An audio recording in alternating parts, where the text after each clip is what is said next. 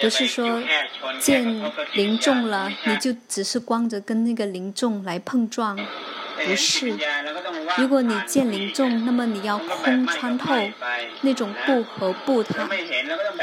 哪怕是不见也一样的是不和不，是一样的价值。天眼要不要开，这都是一样的价值，一样的还是要空过空过空过，不管是具象还是抽象。有时候你见到具象的没见到抽象的，你还是一样的空过，不是说你见了抽象的那些意识性的灵众性的，你还是一样的空过，还是一样的不和不，给予熄灭，给予醒，所以都是同样的价值，不管你见还是不见。所以你不要只顾着去在意是怎么样子的，因为所有的一切都是借助空穿透，给予熄灭，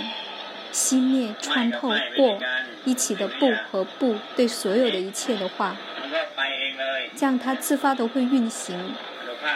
所有的能量它会自发的会通过穿透，哪怕是看不到，但是也是会穿透，通过那些本有的它本来存在的，无论是为什么，像四大元素之类的，就那种不和不就会给予熄灭过空过，它就不会只住在那些碰撞或者接触，或是只在那些分析中，不会只住于任何，没有分别，一样的价值，见还是不见，还是一样的，都还是要空过，见也空过，不见也空过，一样的。所以不要去浪费时间去分别分类，因为我们不是去度化要，如果要的话你就要分类多，就好比你去市场，走在这个市场上要去买东西，不管是买什么，你肯定要去筛选挑选择选，这个叫做就是程序很多，条件也多。但如果是走在市场上没有去要什么，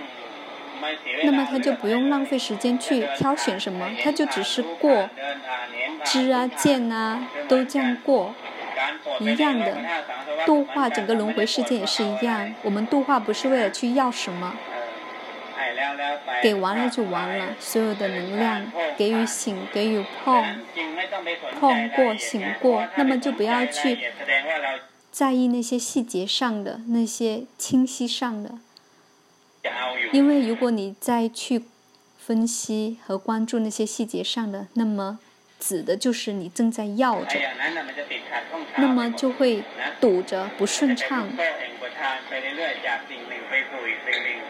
他就会从这件事到那件事，从这个特点然后转到另外一个特点，就会不断的成为欲求的那个枷锁。如果不为了要什么，那么就好比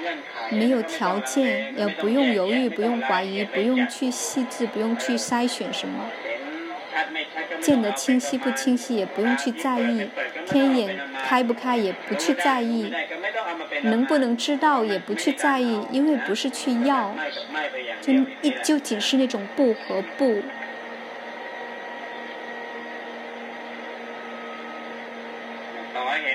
哪怕是见到天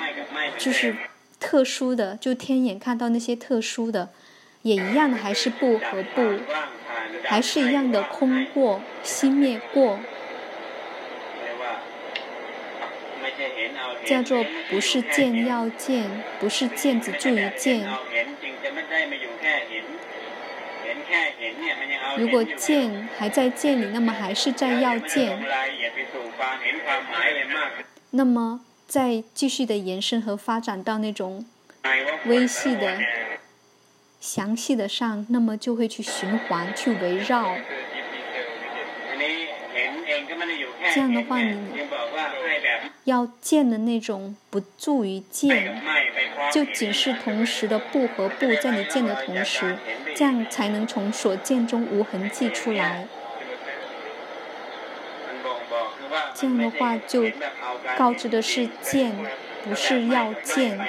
那种不和不的话，就告知的是见，只是借助，只是一个媒介，到整个轮回世间，为涅槃，为寂灭的媒介，光明的媒介，顺畅顺利的媒介。你的所见的话，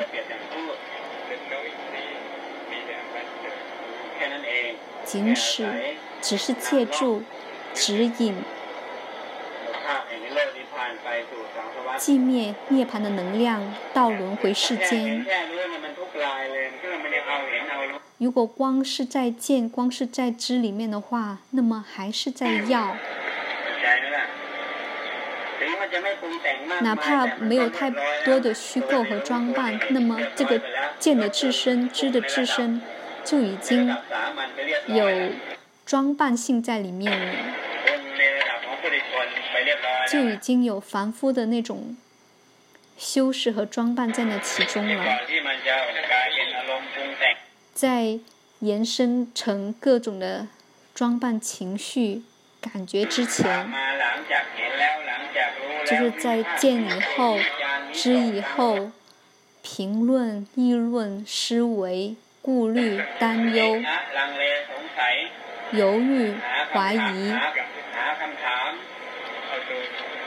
有疑问，找答案，制造问题，然后去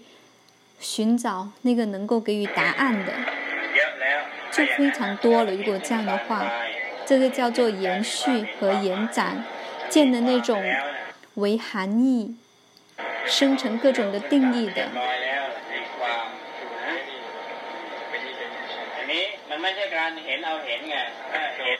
这里不是见要见，那种在见的同时就是不和不，这样它就不是抓执于这个见，它就不是那种凡夫的，不是那种世俗的，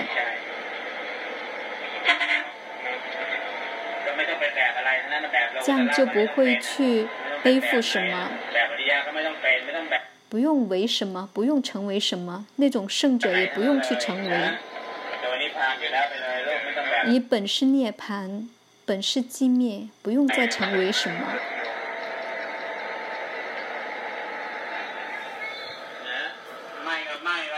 一起的不和不，就是在知和见的同时，同时的所。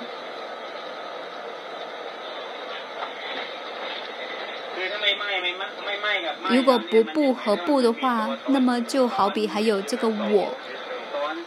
附在碰，附在醒中，能量的话就不纯粹。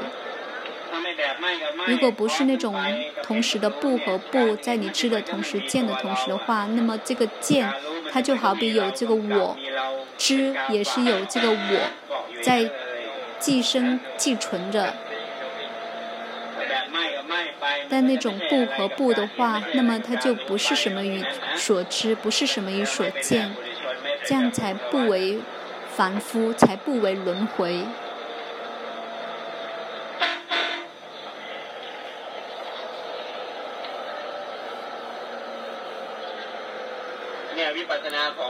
这是真正的禅，那种不需要去发展的禅。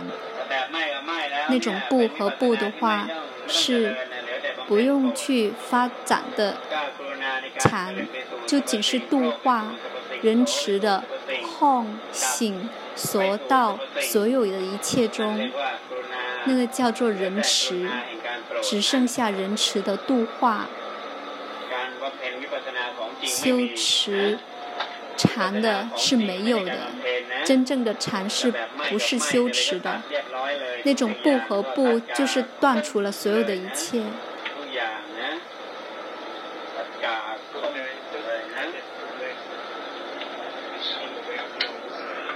一切都是不